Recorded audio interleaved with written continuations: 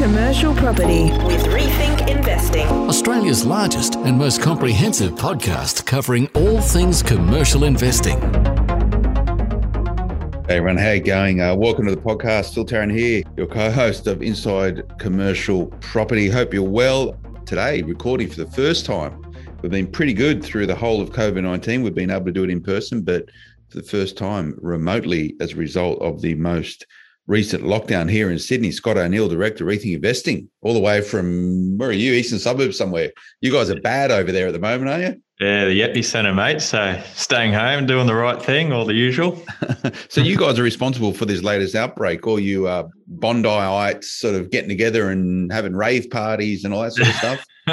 Or that bloke in the cab, what was his, he was taking air hostesses around or something like that. Yeah, wasn't wearing a mask.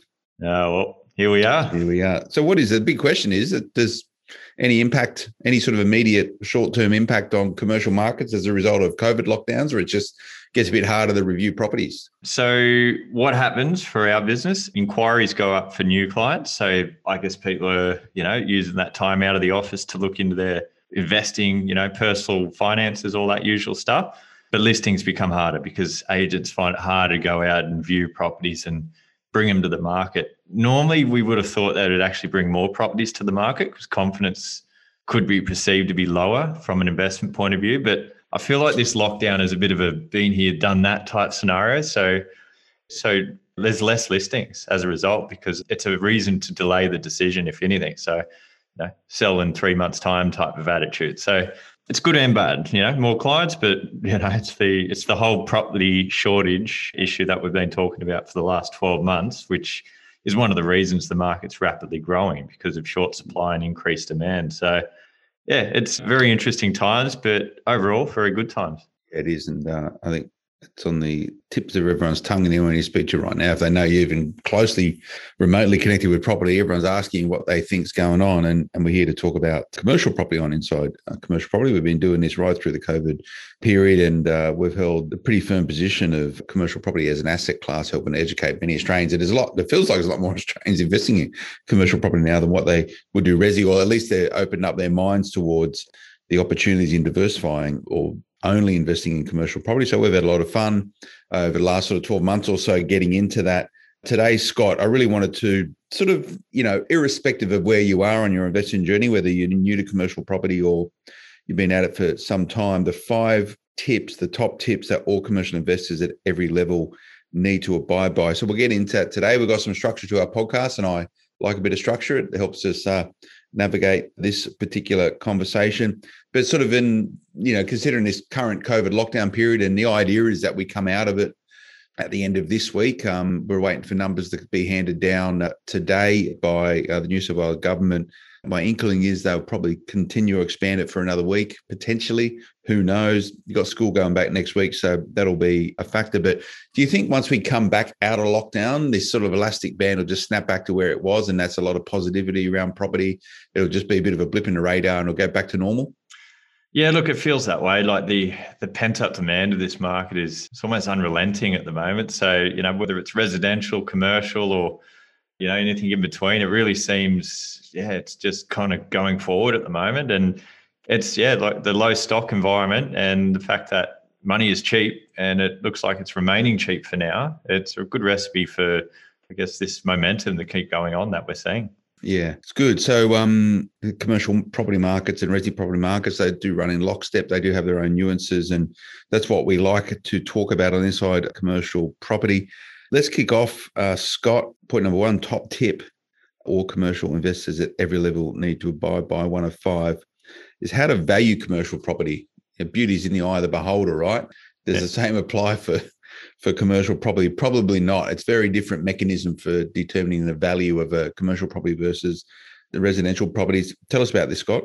Yeah, look, you still get those valuers out there that just defy all logic, which, it's one of the pet hates in this industry when you've got someone to value the property that really has missed the mark. And I feel like it doesn't happen often, but I'd say in our experience, probably 1 out of 10 properties will come in short val. And it's for no real reason in most cases. And like, I want to call out something as well, which I've seen. There's some valuers out there that like, I won't name names because it's a bit crook, but they actually go, well, your vals come in short. We're going to charge you 75% of the valuation cost, which could be 2, 3, 4 grand. But you don't have to pay that extra 25% because we won't send you the full report, because why would you want it? Your vals come in short. So to me, that looks like a way of getting 75% of their fee for doing no work. So hopefully that doesn't keep going on, because that's just a way of a busy valuer to get money for nothing. So that's a real ugly side of the industry that has popped up a couple of times. Hopefully it won't keep happening. But most valuers are pretty on the market with commercial because they're very good reports. Like, they're detailed, they're very numbers orientated. Yeah, it's just, a different level of report. They can be 100 pages, some of these things as well. And they break down all the different valuation methods, replacement costs. Yeah, it's quite detailed stuff. And they're still it's still open to interpretation, because if there aren't many comparable sales to go off, you can still play around with the numbers how you see fit. And if you're not up to date with how hot this market is, you might be running off results from 12 months ago, which could be 10% less than they are today. So we can talk about all the different valuation methods, but yeah, look, there is still fluctuations in there, which, can actually jeopardize a sale as well, just like resi. The way that you value commercial property with you to acquire it on behalf of one of your clients, is that consistent with how the valuers do it? So you try and put that in lockstep, so you got at least some continuity of what that sort of valuation will be? Yes, because I see thousands of valuation reports. So I know what they look for, how they sort of run their numbers. My favorite way of valuing a property is the capitalization method. So that is really just looking at the market rent. So you've got to dig up comparable rentals and then look at the yield for that type of asset. So let's say you're looking at a industrial property in a capital city. Let's say it's Adelaide. Adelaide might be running at a 5.5% capitalization rate.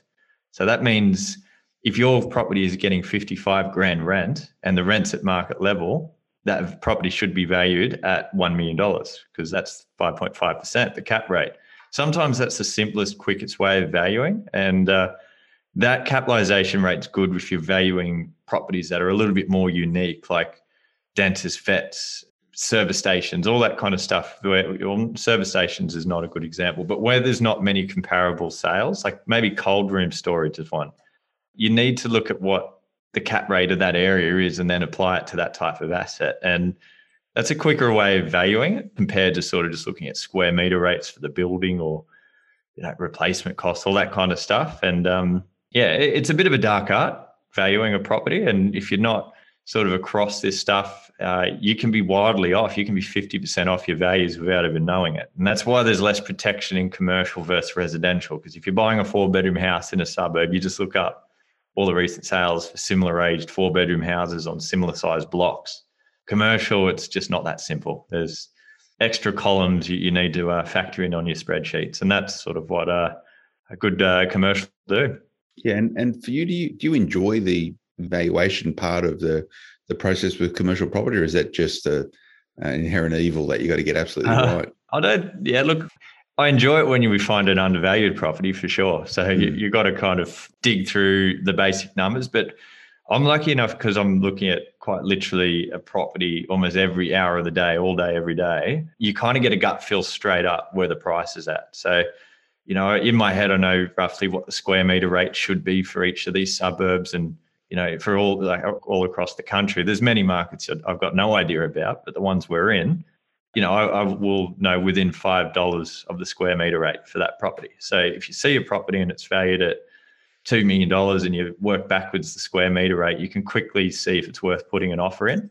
If you're coming in cold, that's where you've probably got to manually dig up the numbers yourself. And I don't think that's enjoyable, really. It's just like doing homework on a property. You've got to do it. It's a necessary evil, but it'll allow you to offer with confidence. And I like the negotiating part because, if you know what the value is, negotiating is quite easy because it allows you to negotiate with facts and figures rather than just trying to verse someone else. Yeah, absolutely. And you sort of spoke about the valuation methods, comparable sales methods, summation method, capitalization, replacement costs, hypothetical development. The challenge is that there's so many different ways to slice and dice it. Again, it's going to be dependent on where an asset will sit within your portfolio, what its utility is going to be, what your outcome is from it. Now, in residential property, a lot of people chase capital growth rather than yield, whereas largely commercial investors are chasing yield as well as capital growth. How much does it matter who's buying the property, what its actual real value is, Scott?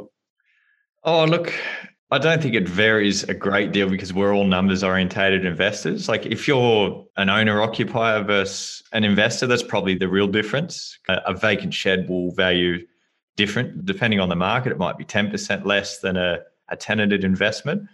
Some markets, they're actually worth the same. Like it really depends on the amount of owner occupiers in that market. So yeah, to answer your question, it's probably just the difference between an investor to an owner occupier. And, developers and all that kind of stuff will probably target different types of assets, vacant land, for instance, or, old sheds that need to be knocked down. So obviously you wouldn't really value the rental income in those circumstances. You'd be working off, basically the build costs and the land value is vacant. Yeah, so that's the sort of tip 1 of 5 of the top tips that all commercial investors at every level need to abide by. So the secret is effective valuation of the commercial property as the building block to all other decisions. So it doesn't matter where you are as an investor, it's always going to be absolutely fundamental. Let's go to number 2, Scott. This is the art then of renewing commercial leases with the lessee and the tenant. Again, a building block to all effective transactions and holding an asset. What's your sort of particular method to this, or how do you approach it?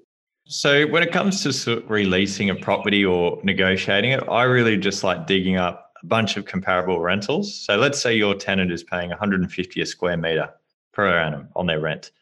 You want to go find all your neighbours' rentals. And if they're all going for 170 on average a square metre, rather than just say, look, you need to go up $20 a square metre just to, because I want you to, you show them what all the neighbours are going for. And then you can actually go and negotiate with facts and figures. And then the tenant will hopefully see the logic in that. And you might offer them a 3 months rent or something like that just to get them to sign earlier. But it's really just using a spreadsheet. You can do that hand in hand with your leasing manager as well. And that's what I really like doing. It's not doing anything without the facts and figures. And commercial is just so numerical based, it can take some of the emotion out of it.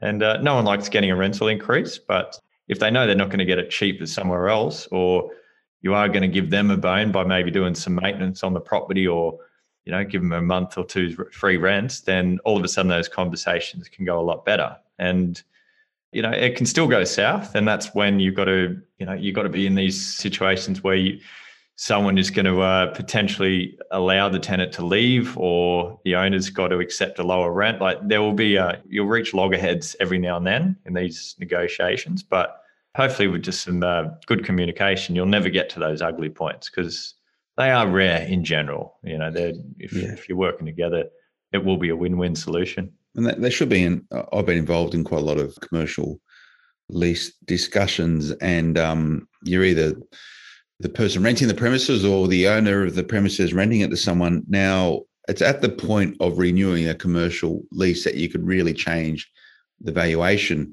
of a property. And there's a whole bunch of different ways you can do it. But many people will try and lift the gross rental on the property with giving some incentives and stuff, because that can change the way your financier views it or what the top line sort of rentability of the product is. If you're sort of in the process of upping or wanting to create value by renewing a lease, is that a base philosophy to just try and increase the gross rent and then underwrite any sort of savings in incentives?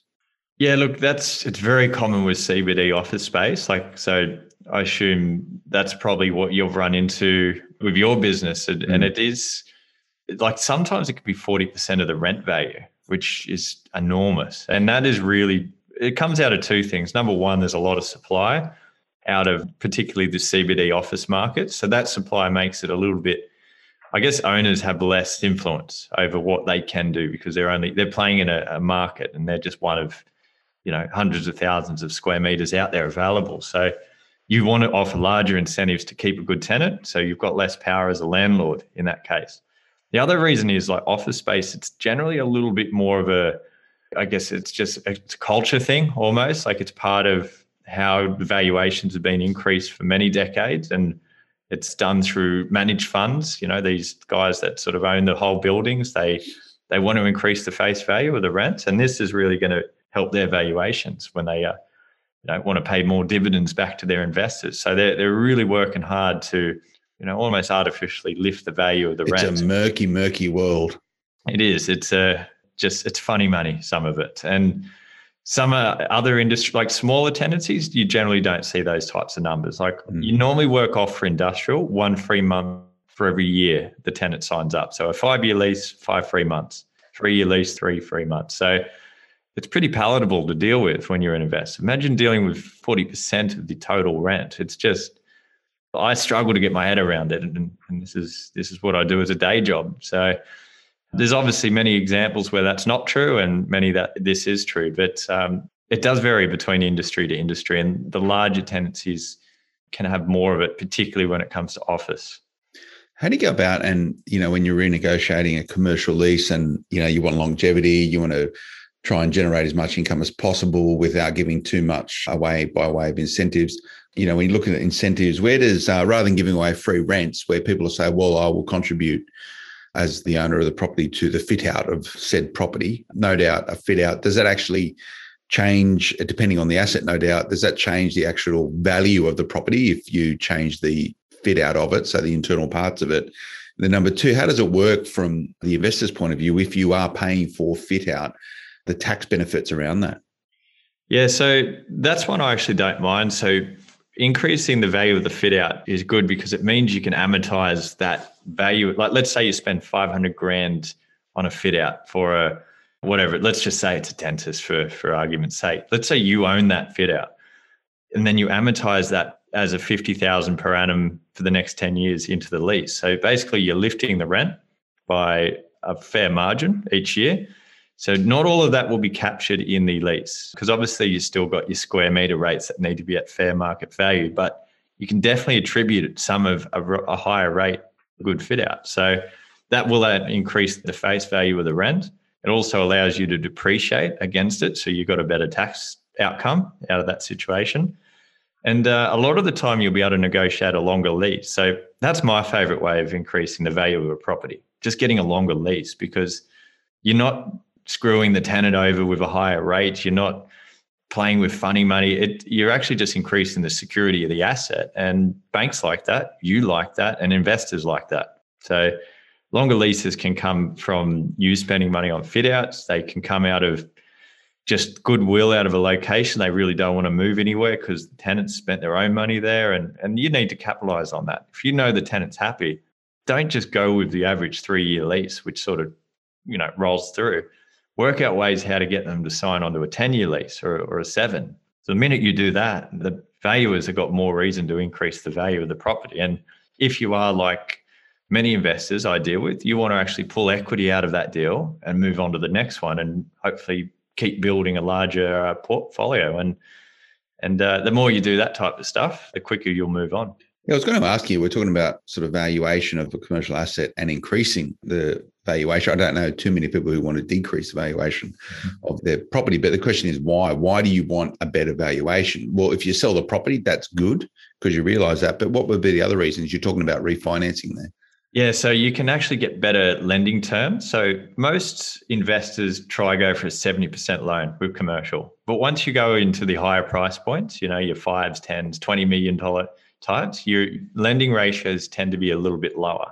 They normally max at 65% LVR. So by increasing the value of the property, you can actually have on paper a lower LVR, which means the banks will see you as a more conservative investor, which technically should mean you can negotiate harder on your interest rate, better loan terms. Basically, you can make yield more, you can lower your costs of lending that way. And that's going to increase your cash flow, which is obviously good for you as an investor, even if you're not selling, even if you're not trying to pull equity out. But most people would like to pull the equity out because, you can basically leverage up to say 65%. And, if that frees up X amount of dollars, you can use X amount of dollars for your deposit on your next property. And every time you buy it with commercial, remember, you're going to be creating a pretty large passive income. So that's where it gets almost a little bit addictive, this type of stuff, because you're not just acquiring a portfolio that, is neutrally geared. Like every time you buy, it's like increasing your profit margin. And, sitting on one or two properties can get boring if it's working. You want to keep doing it. So that's where you've got to think about, where's the growth going to come from? Where's the value add going to come from? But also remember, don't take too much risk, because relatability is still going to be a strong pursuit, So, as your portfolio gets larger, you want, more tenants spread out, different industries, and you'll be protected with that income as well. Sounds good. Okay. Point number 3 then of top tips all commercial investors at every level need to abide by. You've got to manage your commercial property effectively. You can self-manage. A lot of people use a property manager. How you should be approaching this. What's your particular approach to this, Scott?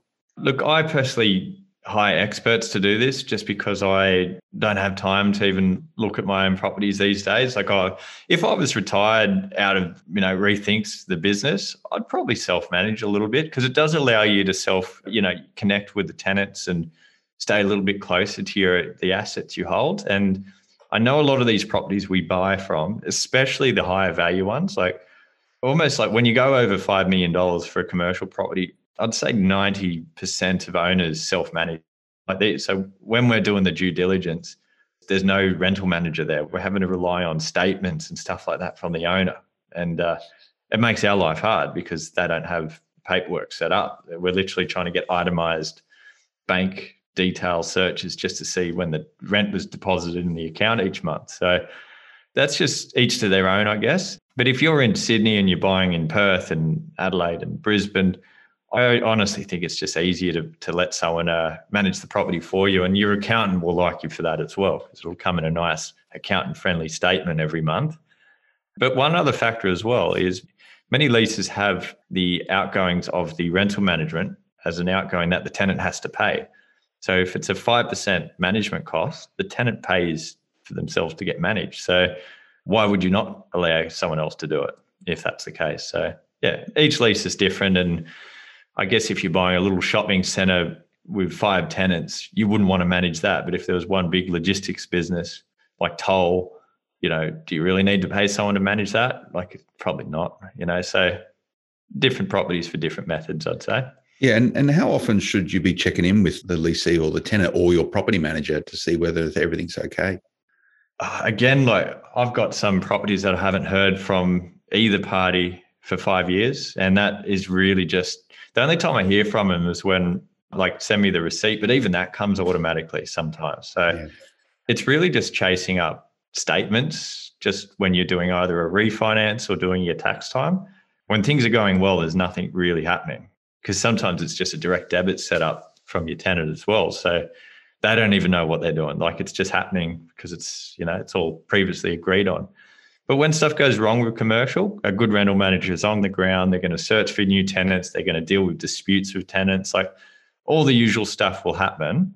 But you just got to, I guess, you deal with, those issues when they pop up, and having someone on the ground is great. But if you are self-managing, it doesn't mean you can't just call a rental manager up that month that you have the problem, employ them, and then let them sort it out, and then maybe let them keep the management after that. So it's something that's sort of case by case. That's a good approach. We spoke about adding value to an asset by way of a fit out or some other sort of changes to its footprint, which is good, but that's for the purpose of either increasing value or increasing the rentability of it. What about sort of repairs and maintenance? When should you consider upgrading components? So electric piping, roof extensions.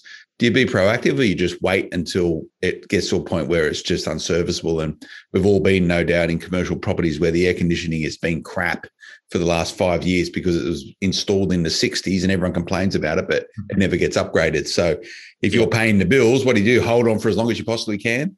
Look, most people wait for the tenant to complain and then you fix it, but you can use that. Maybe time the repairs and maintenance. Like if a lease renewal is coming up, get it all fixed and say, look, we've fixed all that. We need to recoup some of the costs. This is just business. That's a way. Sort of upgrading is, I think it's a good thing as a landlord as well, like particularly things like solar paneling and that. So valuers, back to the valuers comment, will generally value the savings of solar panel at a 10% cap rate. So what that means is if you're saving 10 grand of outgoings because the electricity bill's lower each year, that's going to be cap rate at 10%, which means your value of your property has just gone up 100 grand. So by putting solar panels in there, not only do you save outgoings, you've got something to depreciate against. You will actually, so you're getting a 10% cap rate conversion. Okay, so that all sounds complicated. No doubt your accountant can help you out with that sort of stuff. Yeah, so, and they do. And I guess you can talk to your leasing managers and they can sort of point out how, what value adds could be done. And look, I guess that's why you see solar panels on most big roofs around, in the industrial areas. Things like, I guess, just your general, repairs and maintenance. Like if a lot of the times the tenants will be proactive enough to just do it themselves. Like, remember, this is their business. Like they've probably got their own clients coming there. And in most cases, they're going to have a very high level of, I guess, quality themselves. So they're not going to let the property go to crap because that means their business looks terrible. And then it's a poor reflection on their business and their brand. So you generally don't really need to worry about this compared to the likes of residential, which, you normally are the one that cares about your property way more than a tenant. And it's more of an equal balance with commercial. And if you're going to sort of work on or fix things or improve things for the purpose of increase the rent, but also minimizing repairs and damage. When you look at resi properties, they say, oh, look, your money's best spent in kitchens and bathrooms. So for a commercial property, where do you get the biggest bang for your buck? Piping, electrical work, you don't really see it. So does it matter that much? Air conditioning, maybe you feel it. If you've got lifts and stuff, does it really matter that much? Where do you get the biggest bang for your buck? So if you can increase floor space, that's the biggest thing, whether it's an internal mezzanine or a bit of a unused car park area. If you could increase the floor space, under roof floor space particularly, you can charge per square meter for it. So, even an industrial shed, you can charge, say, 100 and 150 a square meter. That's going to be sort of going on to your bottom line as income. And then you can cap rate that new income for whatever the cap rate is for that area. And you can get a very quick return that way. Okay. Fixing things like air cons and maintenance, that's really just to keep the tenant and the property going where it should be. It's almost expected in the valuation. So if you don't have that, it might just hurt you in the valuation rather than you spending a little bit of money on a lift or stuff like that. That's just not really going to give you much bang for buck. But if you don't do it, your tenant won't be happy and it's not going to be easy to relet if you've let your property go to fall away a bit. Yeah, no, reading loud and clear, make more floor space as you can.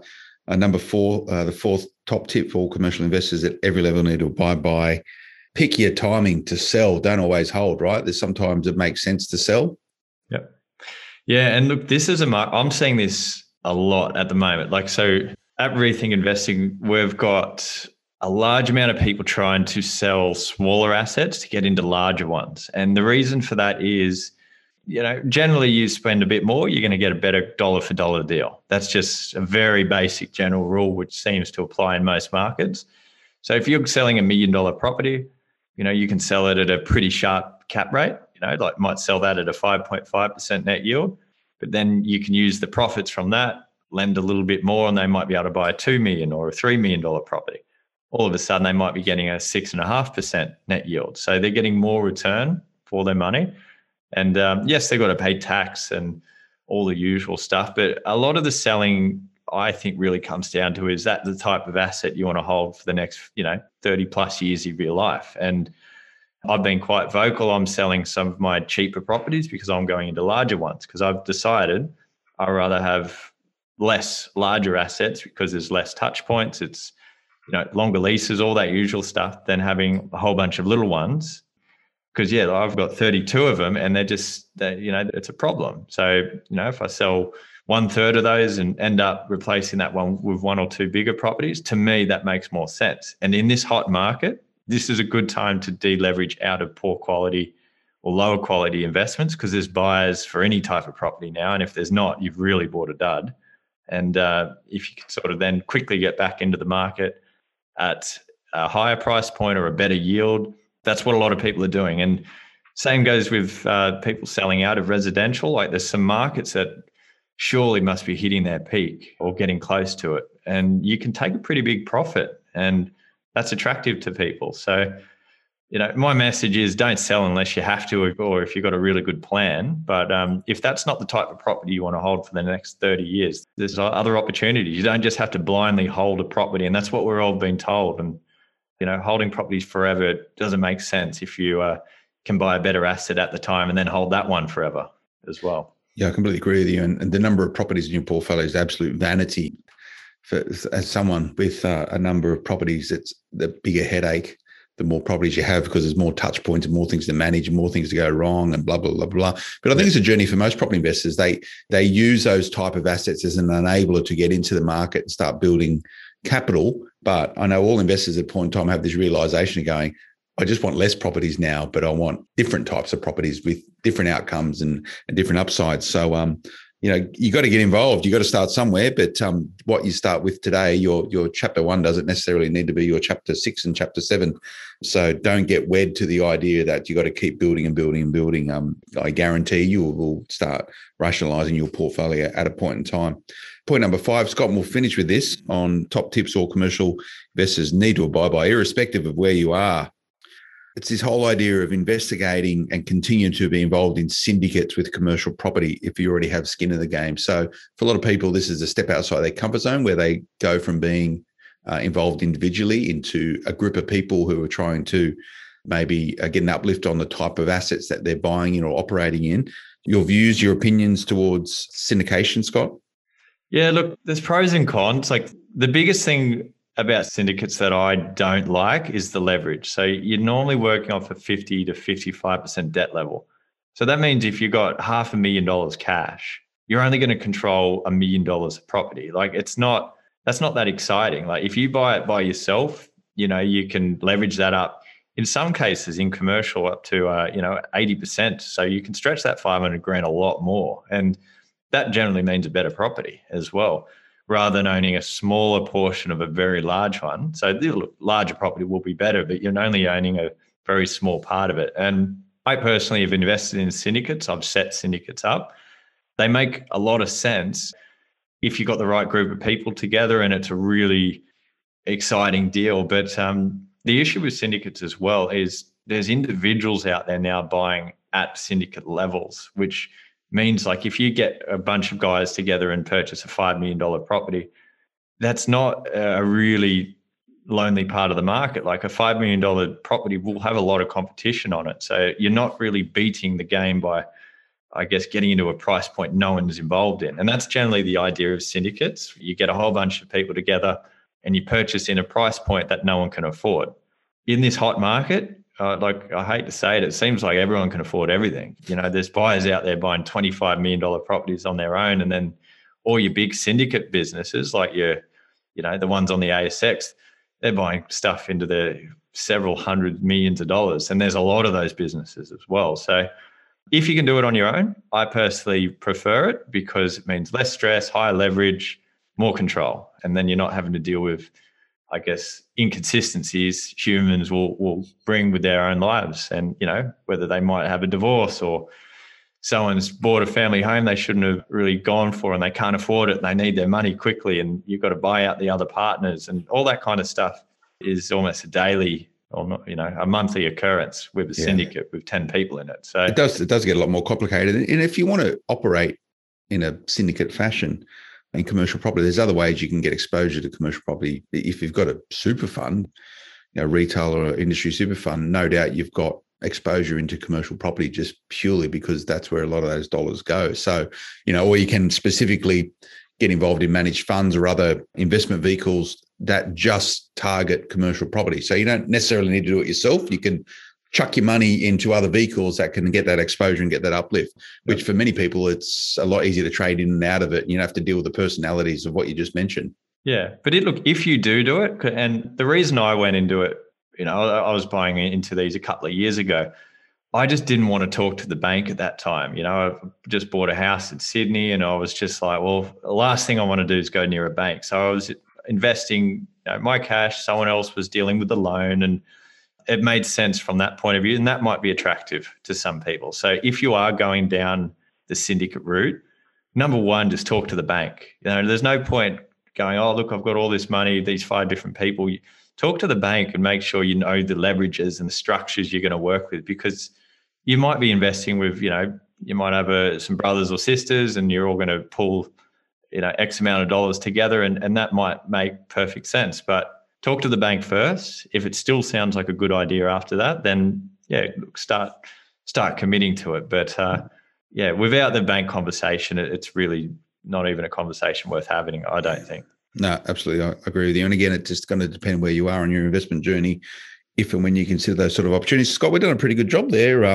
5 key points, I think. Doesn't matter where you are, whether you're new to investing in commercial property or you're thinking about it, all the way through to those people you've spoken about, those sophisticated investors who are operating at $5, $20, $100 million brackets. All this stuff is just as relevant. Doesn't matter what the asset is. The baseline philosophy is you get these 5 things right, you're probably doing well. If people want more info on this, Scott, what's the best thing for them to do, mate? Just go to rethinkinvesting.com.au. And we've basically got dedicated people that'll answer all these questions for you. And just reach out. We'll answer the questions in this big, dark world of commercial property. Try clear it up for you. Nice one. Well, let's hope next month, mate, when we get together for Inside Commercial Property, we can do it in person. I missed your coffee delivery, so I have to try and track myself one down. But stay safe, mate. I know you're in the evil eastern suburbs there. All you rich folks out there are the biggest spreaders of this COVID-19 pandemic. Not to laugh at it at all, but I think we'll come out of lockdown. Sounds good, mate. Well, thanks for having us, and mate, hopefully next month we're out of it, because it is that sounds a bit good. Boring sitting at home. Scott O'Neill, Director of Rethink Investing. Go and check him out, rethinkinvesting.com.au. We'll see you next time. Until then, bye-bye.